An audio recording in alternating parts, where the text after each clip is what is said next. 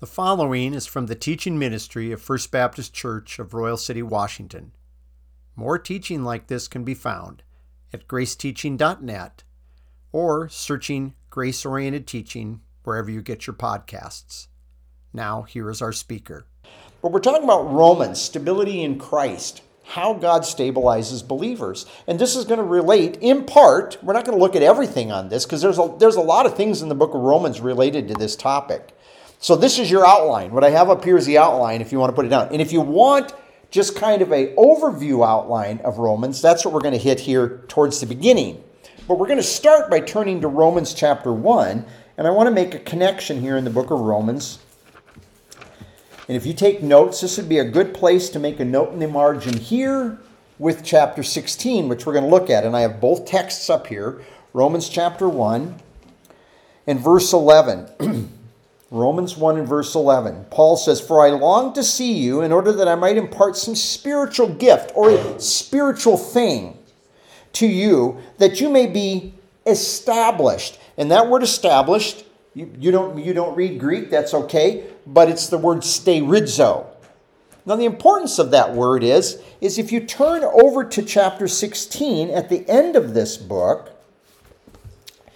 Romans chapter 16 and verse 25, as Paul is closing this letter off, he's going to come back to this word again. And he says, "Now to him who is able to establish you." In other words, God's the one that establishes you, but Paul said, but there's something spiritual I want to give to you. And I would say that spiritual thing is not a spiritual gift, like a gift of pastor-teacher, a gift of evangelist or something.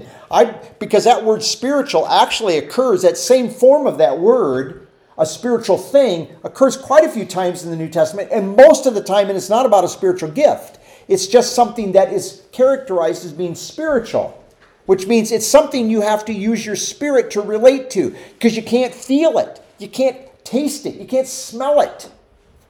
Okay? It's something in the realm of your spirit. You don't even feel it in terms of your emotions and feeling. I just don't feel the love, that kind of thing. Well, I don't feel the Spirit. No, you're not.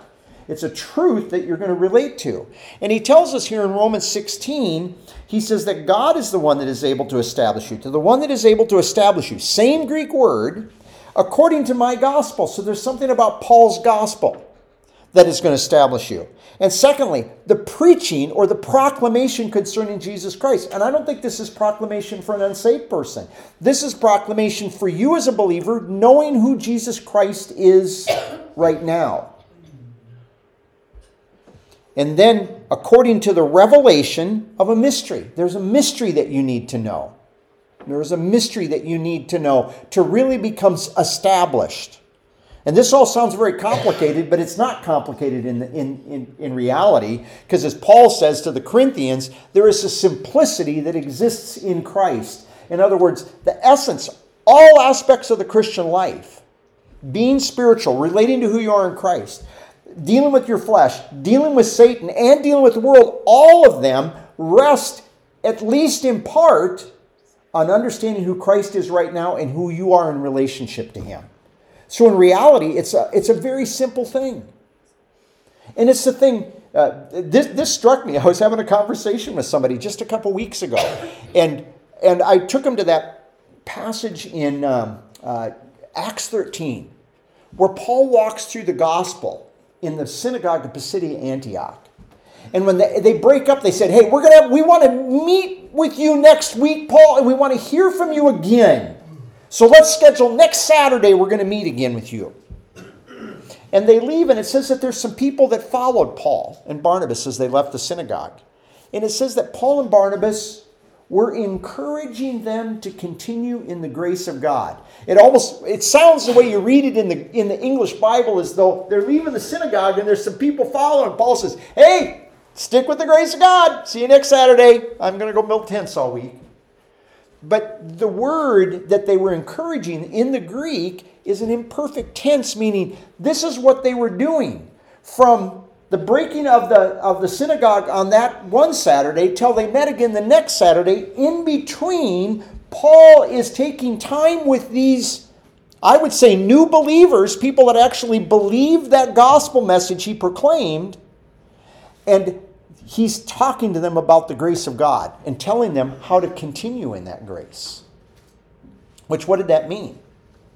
That meant that when Paul, and this is the way I picture it, and this is Tim's take on it. Don't quote and say, there's a verse that says this. There is not a verse that says this. This is the way I'm interpreting what Luke tells us about Paul's account.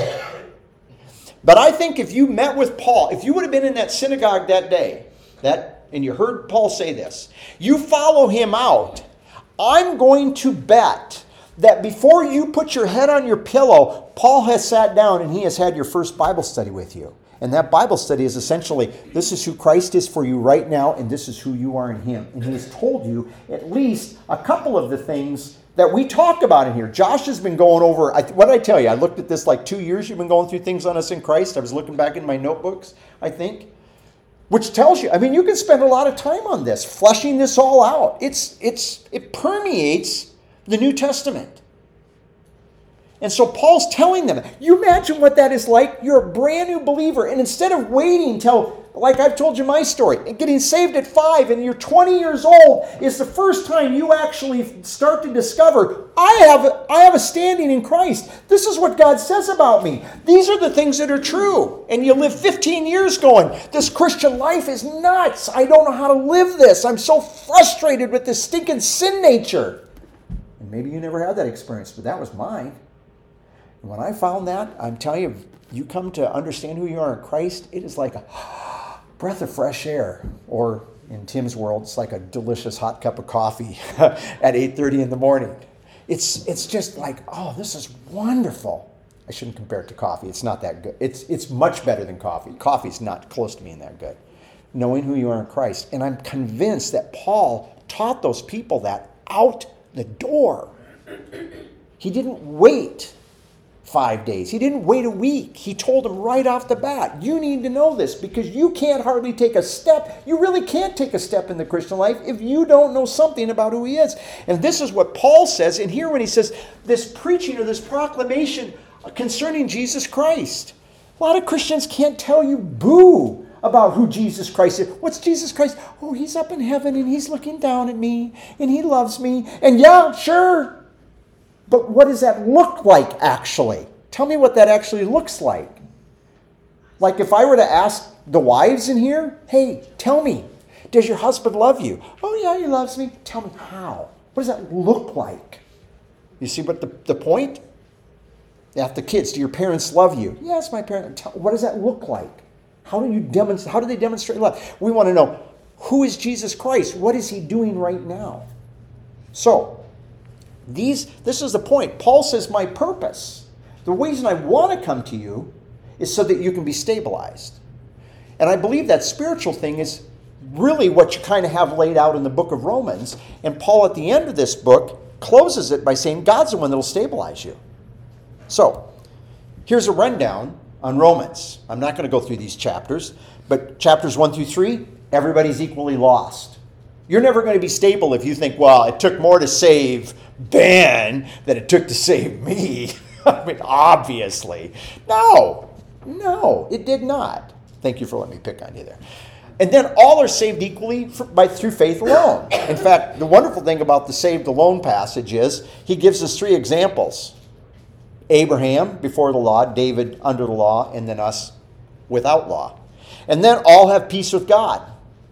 But 5:12 then brings down to this point, but what about the sin nature? Because that becomes the problem. How do you really enjoy peace with God and access to God because of this stupid, stinking sin nature we're stuck with? Well, Christ also died for the sin nature too. Romans 6:10. Chapter 7 is, the sin nature is a problem. Paul admits that in chapter 7. In fact, actually, chapter 7 could have a subtitle. The law won't help. All the law is going to do is show you that you got a problem. It's like Asher. Does he know he has something going on? Sure he does. What's the MRI going to do? Fix it? No, it's just going to show you that you got a problem. It'll maybe help the doctor say this is what we can do for it. But we all know that an X-ray, MRI doesn't fix the problem. It just helps identify, and that's what the law did. And then chapter 8, verse 1, you're not condemned in Christ. In chapter 8, verse 2, the Spirit will lead you to freedom. We move on. From there, chapter 8:35, I think these 2 verses, 8:35 and 8:39, are important. Nothing can separate you from Christ's love. which means nothing can get him to stop interceding for you, which he just said in the verse before that. And the last one, nothing can separate you from God's love, which is nothing can get God to stop saying that you're in Christ, which is what he says. God's love to you in Christ, he says there in verse 30. Then 9 through 11, even Israel isn't separated from God's love. That's really what chapters 9 through 11 are about. Just to set these people straight and going, well, what you say we can't be separated from God's love. Well, what about Israel? And he says, they're not even separated from God's love. And he even says that. He even says that. Have they fallen to the point that they can't get up? No. He says that. Chapters 9 through 11. Then 12 through 15 essentially is you. How can you be a help for others becoming stable? What can you do to help others become stable? And there's a lot of issues in chapters 12. And then chapter 16 are the greetings in closing. So there's a kind of quick overview of what's going on in Romans. Now, in Romans chapter 1, verse 18, we didn't look at this verse this morning. Jim didn't go back because the lesson didn't take us back this far. But in Romans chapter 1 and verse 18, it says, for a quality of God's wrath is revealed against all ungodliness and unrighteousness of men, the ones that are holding down the truth by means of unrighteousness. And what that really is saying is, out there are things that happen at times that really are demonstrations of God's anger. But he's not pouring out his undiluted anger like you have during what we call Daniel's 70th week in the Great Tribulation. He says that's his wrath undiluted, unmixed.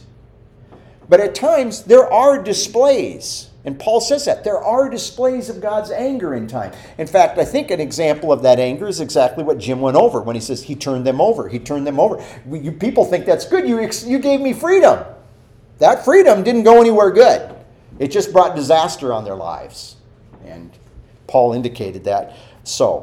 And the result, the end conclusion of that is then in Romans chapter 3 and verse 23, a verse most of you are very familiar with, but it says, we're all in the same boat, for all sinned. There's nobody that didn't. All sinned and fall short of the glory of God. Why did we all sin? Because we all sinned in Adam.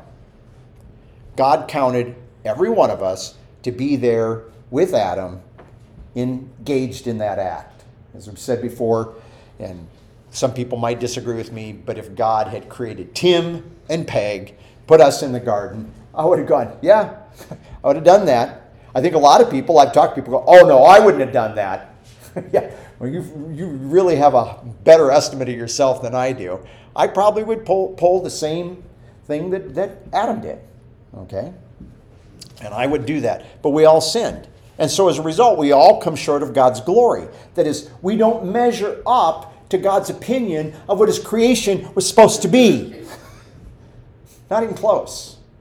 When you look at creation out there, in answer to one of the questions, why is there suffering in the world? It's because God had plans, we might say, for how this creation was supposed to be. And we're looking at the result of us going, no, we ain't going to do it that way.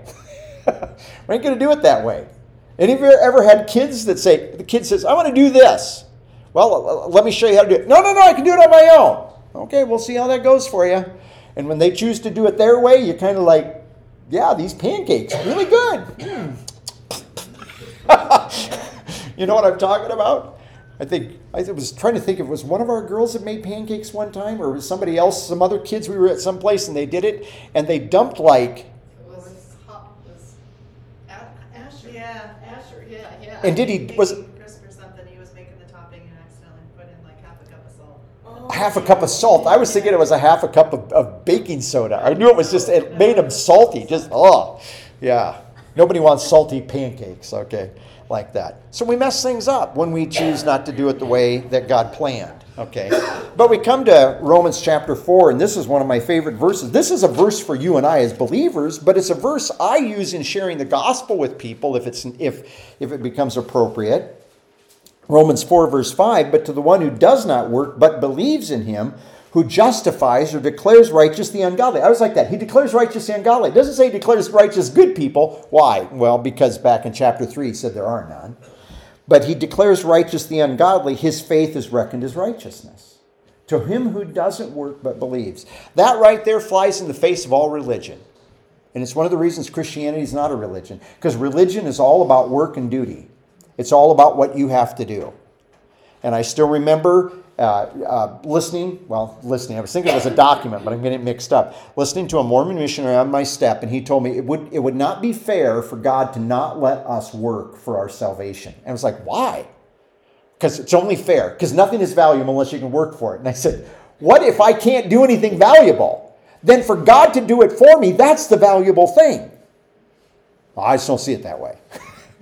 And I showed him, it was because we were talking about this verse. I said, but this verse says, God declares righteous those who don't work but believe. Plain and simple. And then he gives us the 3 examples, which we already talked about. Back up in verse 4, Abraham by faith, David under the law, and Abraham's before the law, David's under the law, and then you and I said not under law. Originally I was going to put down before or after the law, but instead of saying after law, I just said not under law. Just let's put it that way. We're not under law. It's not that we're after the law. And he talks about all this. He gives those 3 examples. All of us are declared righteous by faith. And the result of that is, if you haven't seen this verse for a while, but chapter 4 and verse 16, this is why he does it by faith. He says, therefore it is from faith, so that it might be according to grace, in order that the promise might be firm. See, if the promise is based on your works, how firm is that? Well, it all depends on how good your works are, right? Well, most of us know that our works are going to come short, very plainly. Some of us don't want to recognize that. It may take time. But he says it's from faith so that it can be according to grace. Now, the important point of all this is that it brings us then to chapter 5 and verse 1, a verse probably most of you learned early in your Christian life. Therefore, being justified or declared righteous from faith, we have peace with God through our Lord Jesus Christ. We have peace. The war with God's over on our part. We may not always act like that, but the war with God is over. So up to this point, it's been, you're all equally lost. Number 2, you're all equally saved by faith, which means that you all equally are saved by grace. And that was true of everybody in history that's been saved. Back people in Abraham's time, people living under the law like David, and all of us that have lived not under law in the time since. This is true for all, and as a result, for you and I, we now have peace with God. I don't know that we can say this was true for everybody prior to us as believers, if they understood and appreciated this in the same way we do. But I know that this is something that is definitely true for you and I as New Testament believers. But then that brings up the question, okay, we got peace with God, but what about the sin nature? Because and I started off with a little bit of my story. That's a thing in my life, and you guys have heard me tell this. How many times? I figured I believed in eternal security. I knew I was going to heaven, but I was pretty dang sure. Can you say dang in a sermon? I just did. I was pretty dang sure. Okay, we said it 2 times for good measure. I was pretty sure that I got to heaven and God was going to say, yeah, you got in here, but you're going to stand against the wall. Because I've told you that's my dad would do that with us with kids. You go stand, the party's going on, all the friends or cousins are having fun, but you're going to stand with your nose in the corner because you were naughty. And you're going to stand there for 5 or 10 minutes. And then we'll have a conversation afterwards. So I figured this is what God was going to do with me. You kind of take life on earth, put it up there in heaven and say, well, God's going to do that with me. And I think some of that was because we sometimes were taught you're going to get to heaven and guess what? You were naughty down here, God's going to have to deal with you up there. And that's a whole other Bible study. But the sin nature is the problem. Was ever Satan involved in the world? Sure they were, but a lot of times it had to do with my own sin nature. My own sin nature that was like my sister, who I do love, but she could sometimes really get under my skin. It was really easy to go, knock it off, and smack her. And guess what? Dad didn't see her egging me on. He only saw me do this. That's a sin nature lashing out, see? And I could ask you all to share an illustration where in your childhood growing up, you can remember a time you and your sin nature acted out in some way that you probably got in trouble for. Even if your parents were Christians, they probably said that was unacceptable, right? Did even those of you who didn't grow up in Christian homes, did your parents have things that were unacceptable that you got in trouble for? Okay. So we have this problem with the sin nature. But the problem is, and let's look at these verses. I love these verses here in Romans chapter 5. Let's look at Romans chapter 5. Let's go to verse 6. I just want to see if I hit all these. I didn't do these. Okay.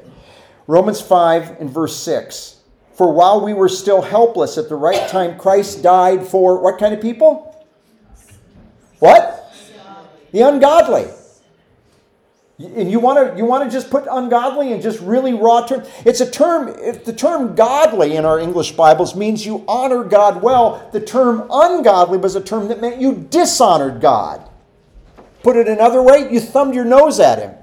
You flipped him the bird. You told him to fill in some expletive. Seriously, this is what's going on when he says, these are the kind of people he died for.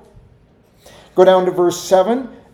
For one will hardly die for a righteous man, though perhaps for a good man some would even dare to die. But God demonstrates his love toward us in that while we were still, what? Sinners. Christ died for us. He didn't wait for us to be good people. He didn't come for even people that were trying hard. It's while we were sinners, Christ died for us. Much more than having been justified by his blood, we shall be saved from the wrath through him. For if while we were enemies... What kind of people? Enemies. When you think of enemies, you think of just two people that kind of going, stop that, stop that. Is that what you think of? No. Right now you think of Russia and Ukraine and bombs being launched back and forth, shots being taken from behind supposedly safe things. You think of people strapping bombs on their chest and walking into marketplaces and going off into people that they hate. Killing themselves to destroy people that they hate. I mean, this is what we think of when we think of enemies. But he says, that's what you and I were. We were ones who were hostile against God. So keep in mind, when he started at the beginning of this letter telling us that we're all equally lost, one of the things that's true of all of us, we were all enemies of God. And you go, well, I don't know that I was really hating God that much. Guarantee, you were hating God. You just didn't know. If you would have been confronted with the truth and reality of God before you were saved, you would have looked at that and said, well, wait a second. God's not a fair guy. He's not a nice guy. How can he punish those people like that? How can he do that thing? Oh, God just causes trouble. You got all kinds of things that go on in the minds of a person that is a God hater. And so he says, while we were enemies, we were reconciled to God through the death of his Son. Much more, having been reconciled, we shall be saved by his life. So he comes to this passage and he's backing up and he goes, you have a problem with the sin nature? Do you remember? He died for you when you were ungodly. He died for you when you were a sinner. He reconciled you through the death of his Son when you were his enemy. Weak. And weak. Yeah, he did say weak in that first one in verse 6. So there was nothing about you that was noble. There was nothing about you that God says, oh, I want Tim on my team because he's great. Do you know how he does those spiritual passes? He goes for those long bombs and he always nails his spiritual receiver. Baloney. God doesn't look at it that way. I have nothing to offer. None of us had anything to offer. Which I think is, I just point this out. I've heard different people say this. You know, I listened to this on the radio, and this is probably 25 years ago, but they were talking about sharing the gospel with, and I think it was an NBA basketball player, some guy, and this person was asking questions, and I don't remember the context, but I kind of thought it was on Focus on the Family, if I remember correctly, but I could be wrong, so I don't want to throw them under the bus here. But the person that was talking about says, could you imagine what that person could do for the kingdom of God if they got saved? That would be like saying, if you get a big personality saved, they can do a lot. But you know, you, Joe Smo, God doesn't need you as much as he needs those guys. But see, God never saves anybody because they're at the top of their game. Because they're a somebody. In fact, as Paul says over in 1 Corinthians 1, he saves nobodies. Most of us are nobodies. So, with all of this then, he comes over to... see, I'm trying to look at my notes and then follow what I put up here for this stuff. But let's go to Romans chapter 6, and we're going to put in at verse 1. It says, what shall we say then? Are we to continue in sin that grace might increase? Now, the reason for this is because at the end of chapter 5, he says, you know what?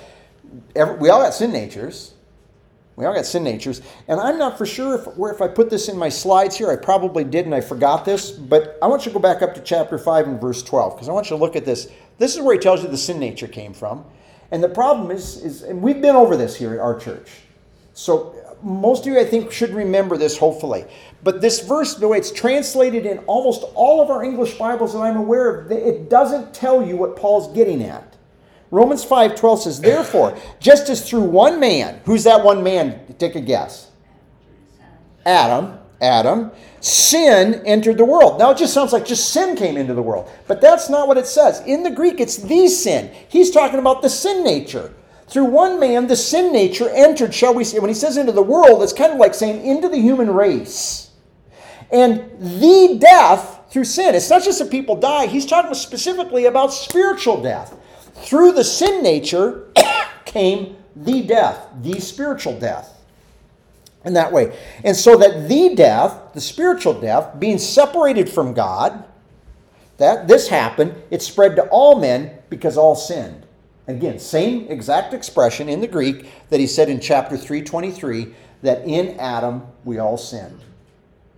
And so at the end of chapter 5, he's going to tell us that one of the things that God did was he brought the law in. And you can listen to people all day long talk about how great the Mosaic law is. And you know what? Paul even says the Mosaic law was holy, righteous, and good. It says that in chapter 7. But Paul doesn't say the Mosaic law is the most wonderful thing God ever gave, and it is the pinnacle of righteousness, and it is the character of God. Because you know what he actually tells us in chapter 3? There is a righteousness of God that is not related to the law. The law is not the pinnacle of God's righteousness in any way.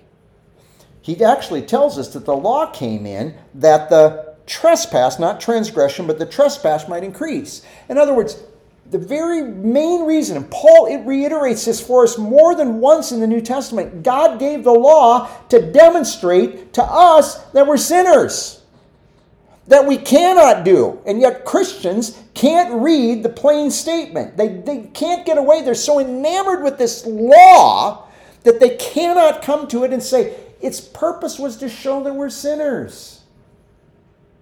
My wife had to go through some x-rays and treatment some years ago because they thought she had cancer, and they looked at this, and then they did a biopsy, and all those things. There's a part of you that hates all that, because you know what, in the end it tells you, yeah, she had cancer. None of us wanted to hear that. I didn't. When the doctor told us that, I can tell you, my wife, Peggy knows this. I shook, literally physically shook, probably for better than an hour. I just could not stop shaking. But you know what? If it weren't for that, they wouldn't have known, and they wouldn't have been able to do anything about it. And it would have just gone on and gone on. And cancer spreads. That's one of the things they found out. It was a kind that grows. So the law had a good purpose. It demonstrated we're sinners. It caused the trespass to increase. It doesn't even just say sin increase. It says trespass. Because even if I don't blatantly cross the line, I certainly think about it. I certainly think about crossing that line. Yeah, well, I should like to, but I can't do that. That's a bad thing. Boy, I sure like to think about. This is the way humanity is. And so people trespass way more than they sin. And he says, but where the sin nature increased, probably going to, like I said, these verses probably come up in the slides here in a while, but we've already hit them. But where the sin nature increased, grace abounded even more. In other words, and we've said this before, and this is Tim's paraphrase. It's all this is, just my paraphrase. When the sin nature goes into drive, God's grace goes into overdrive. I think I told you guys this thing, I don't know, a few weeks ago. I don't know how this popped up. I'm laying in bed some night. I'm on my iPad. We'd watched our nightly farm video that Peg and I tend to watch. And then there's a guy, and they have on there, and they have a Pinto. You guys know what a 1973 Pinto is? Not a car you take to the drag strip. But guess what? This guy had put a non-stock engine in this car. And this car would launch, the front wheels would come off, and they had, I think 4 other cars. I made Peg watch these. 4 other souped up hot rods, and it beat every one of them on the which is crazy. This, boom! Nobody would expect this. I thought it was just a riot watching this. Even started going. Yeah, one of them. Yeah, this thing was way out there, and the one is still spinning its wheels trying to get off the starting line. Anyway, The reason I say that is because when I think about this idea, when our sin nature goes into drive, and we might think it's pretty fast and pretty hard and pretty tough, God's grace always will eclipse it in terms of what it can do. But it's not a Pinto. It's not a Pinto. It's not a Pinto. Sorry, I don't want to compare God's. I just compared it to a Pinto, but it's not. It's so much better. But the point being, you really can't out-sin the grace of God. Your sin nature can't outdo it. And he says that just as the sin nature reigned because of death, even so the grace might reign through righteousness to eternal life through Jesus Christ our Lord. And then some people are going to falsely come along in verse 1 and say, well then, why don't we just get comfortable with the sin nature so that this grace really can abound? It can really take off. We want to watch this, pardon me the illustration again, we want to watch this Pinto tear up the drag strip. And Paul says, no. Let it not be. How shall we who died to the sin nature live in it? You go, died to the sin nature? He says, yeah. Don't you know, verse 3, that all of us who were baptized into Christ, that's not water. We all know that. This is what happened when you believe that the Spirit put you into Christ. And when he put you into Christ, you were put into his death.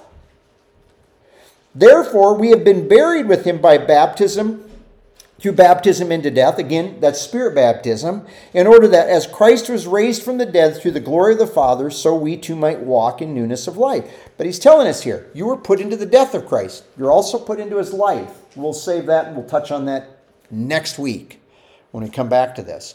But the whole point is, how did God deal with the sin nature? Well, one of the things he did was that Christ died.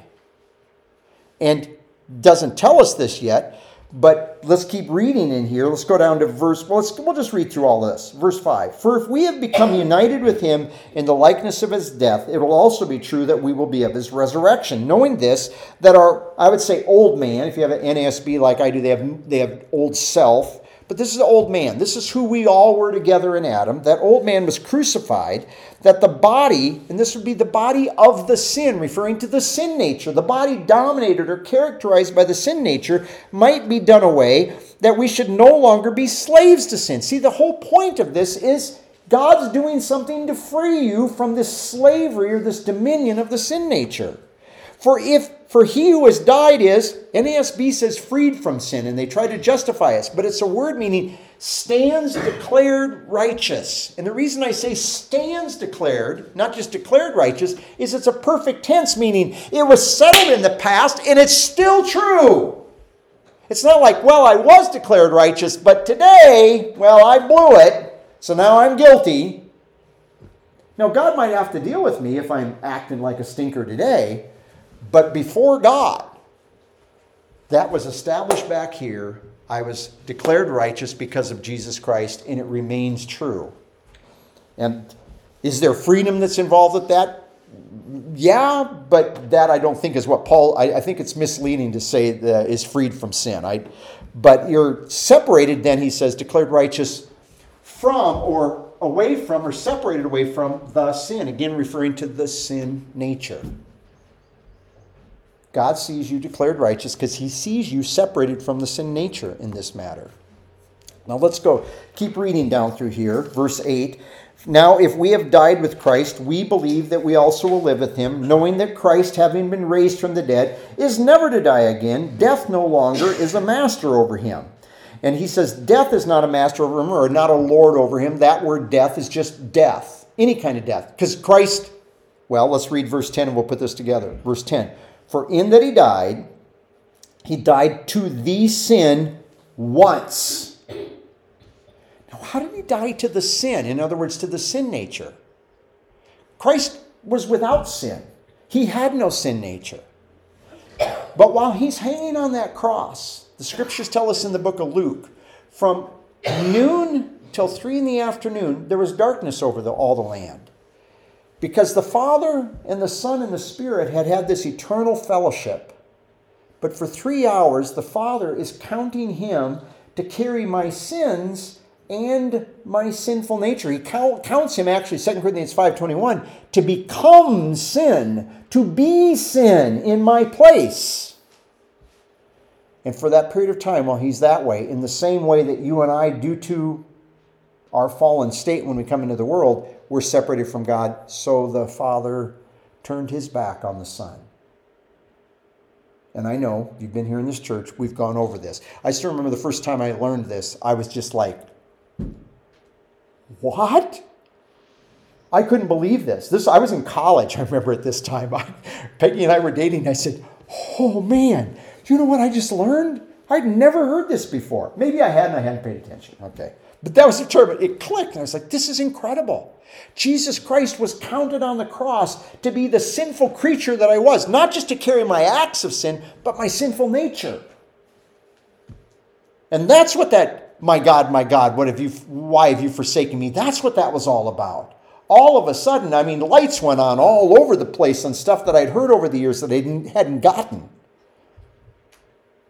But this is exactly what Paul's point is in verse 10. For the death that he died to the sin nature once. And that's why he's able to say back in verse 9, knowing that Christ being raised from the dead, he no longer dies. Death is not a lord over him. That's why he doesn't use the death, just spiritual death, no kind of death. Because Christ not only died spiritually while he's alive on the cross, but then he died physically. So when he rose again, death, physical death, spiritual death, it's all done with. No more, ever again. Do you know there's a day coming that'll be true for you and I? If Christ came back today and we heard him shout and say, hey, all those in Christ, come on up here. Guess what? We would all be what? Completely liberated from sin. And completely liberated from death. Not just spiritual death, but from physical death. That's something to look forward to. So he says in verse 10 again, for the death that he died to sin once for all, but the life that he lives, he now lives to God. So this is your response to this. See, Paul's trying to answer this question. You got this stinking sin nature. What do we do about this problem? You say I have peace with God. But what about this problem I'm dealing with? You really mean to tell me God's okay with it? He says, no, it's not that God's okay with it. It's the fact that God's dealt with it. Through Jesus Christ, who not only just bore the bad things I did, but he bore your nature. So he says to us in verse 11, so in this way you logically count yourselves to be dead indeed to the sin nature, but living ones to God in Christ Jesus. This is why Paul said at the beginning of this letter, back in chapter 1 and verse 11, I want to give you a spiritual thing, a spiritual gift. It's something that with your spirit you're going to have to do. I can't feel that I'm a dead one with Christ. Man, my sin nature sometimes is really kicking.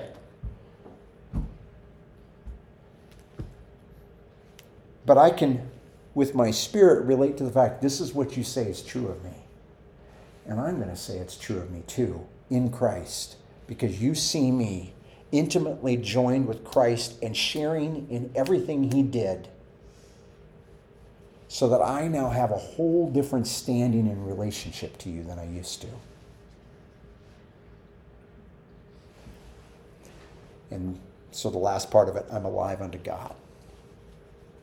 I'm not unresponsive to God anymore. Remember, I was weak. I was ungodly. I was thumbing my nose at God. I don't know if that's a bad gesture. I should have maybe done that, but you get the point. Like that. I'm not doing things to God like that anymore. I may sometimes maybe act like that, but that's not really my relationship to God. I was a sinner, but I'm not a sinner with respect to God anymore in that way. And I'm no longer God's enemy. Sometimes I kind of get into it with other people and kind of act a little bit like it, but none of that defines me anymore. Kind of like what the passage Jim looked at over there in 1 Corinthians 6 today. Such were some of you. But you washed, you were sanctified, and you were justified. I always like how those things coalesce. No collusion on our part. It's the Holy Spirit, same teacher that puts all this together. So, we're putting this together when we're talking about the preaching of Jesus Christ, Romans 16:25. He died, we died. He lives, we live. There are Christians all across the world that this week are going to celebrate the death of Christ. And they're going to celebrate next week the resurrection. And rightly so. and they're going to appreciate it. And I've been there, and I still am there. But sadly, there's a lot of us that don't appreciate the fact that when he died, I died with him. When he was raised and lives, I live with him. I lived for 15 years without knowing that. And then I want to go to Romans chapter 8, a verse that even after I'd started learning the Christian life, it was a number of years before this verse. In fact, I honestly think I was here in Royal City before this verse really struck me. I remember going over it in seminary, but it wasn't until I was here in Royal City and still struggling with my sin nature. You'd think, shouldn't you be? No. Guess what? Till your dying breath, that sin nature's still going to be around. And it's still every once in a while going to try to prod you. It's going to say, hey, how about that, buddy? You thought about this? Hey, check out that thing. And it's going to be with you. That doesn't mean that you respond to it. I'm not saying I'm perfect at this in nature, but I'm very thankful to God that I can see that there's more. There were times in my Christian life I thought, I don't know if I'm ever going to get this. I know the truth, but it's like I don't do this very well sometimes. But I'm very thankful that I'm watching God continue to mature me, that this is more common than it used to be for me to really enjoy who I am in Christ and the freedom that's there. But I remember when I came to this verse, Romans 8:2, there is therefore now no condemnation for those who are in Christ Jesus. 8:1. I said 8:2, didn't I? 8:1, yeah. I'm not condemned. If you're a believer in Jesus Christ, you're not condemned. Christ bore our condemnation. There's a whole tie-in with that back in chapter 5, but we can only do so much in an hour here. We are free of condemnation now that we are in Christ. And those things, when you let that kind of stuff sink in, it just does wonders for us. I want to turn to in chapter 8, and I want to look at these last two verses. And we'll kind of tie this off, unless the Spirit strikes me with one more thing. But here in chapter 8, I want you to look. Let's go down to verse 31. We'll put it at verse 31. What then shall we say to these things? If God is for us, who can be against us? And he's gone over some things. You're familiar. You can go back and read those. He who did not spare his own son, but delivered him up for us all, how will he not also with him freely or graciously give us all things? Who's going to bring a charge against God's elect? God is the one who justifies. Who is the one who condemns? Now, who's the person listed right after that? Christ Jesus. Do you know that that's actually a legitimate statement about condemnation? Because what did Jesus say about himself in John 5? Does anybody know? He says, the Father has committed all judgment to the Son. So after the Son dies and rises again, the Son is then the one that actually sits on the judge's seat, which is why Scripture calls it, for us with regard to our works, not our salvation in any way, shape, or form, the judgment seat of Christ. He evaluates our works and says, rewardable. Yep, burn that up. Get rid of it. When Steve was here, he called it the reward seat. I don't translate it reward seat because there is a judgment. It's an evaluation of our works is what's going on.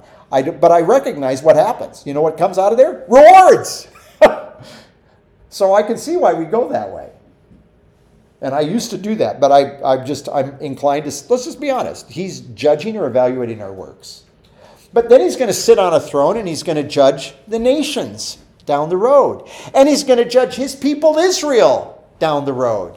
And then eventually he's going to sit on a great white throne. And he's going to judge all the unsaved dead.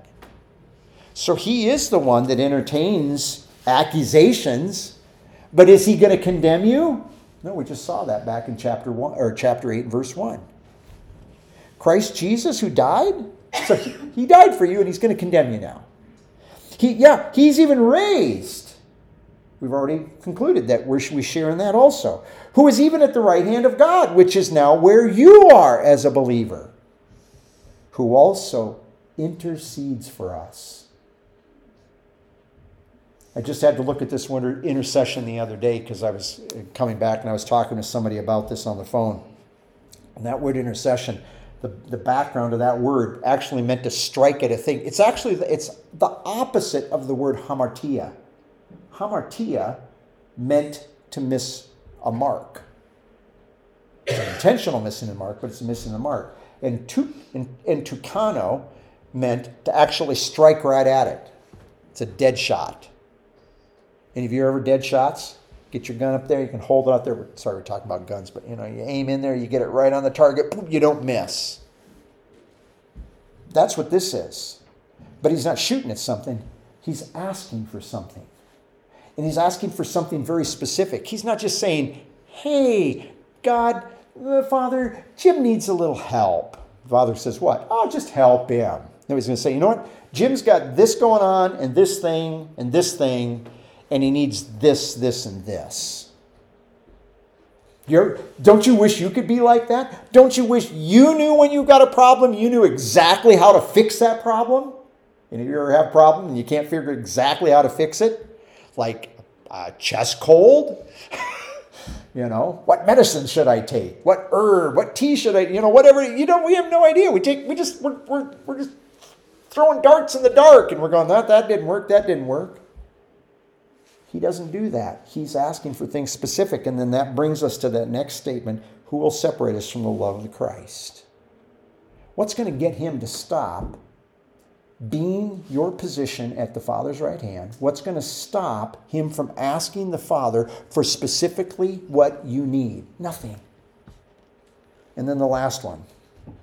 Verse 38, For I am convinced that neither death nor life, nor angels, nor principalities, nor things present, nor things to come, nor powers, nor height, nor depth, nor anything else that's created shall be able to separate us from the love of God, which is in Christ Jesus. This is one of the ways that God loves you right now is he continues to say, Tim Holscher is in you, and he shares in your death, your burial, your resurrection, your seated position. He's part of this body with all these other believers because Aram's there too. And so is Peggy. And so is Ronnie. And so on and so forth. And he fills in, they're there. And he keeps saying that.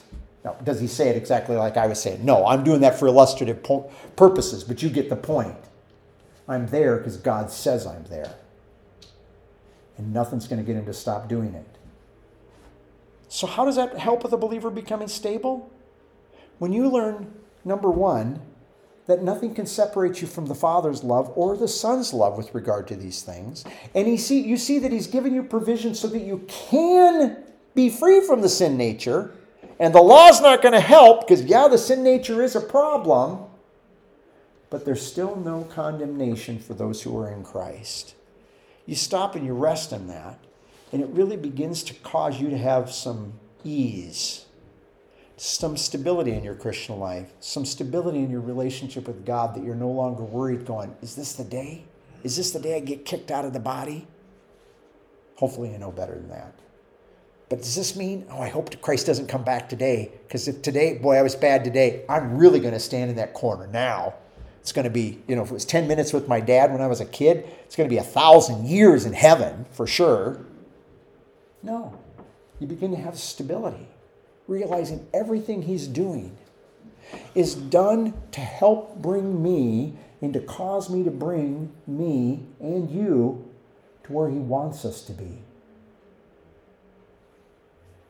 We could close with become one of my favorite verses, the last verse over in 1 Thessalonians chapter 3, where he says over there, when he presents us before the Father, he's going to present us holy and without blame.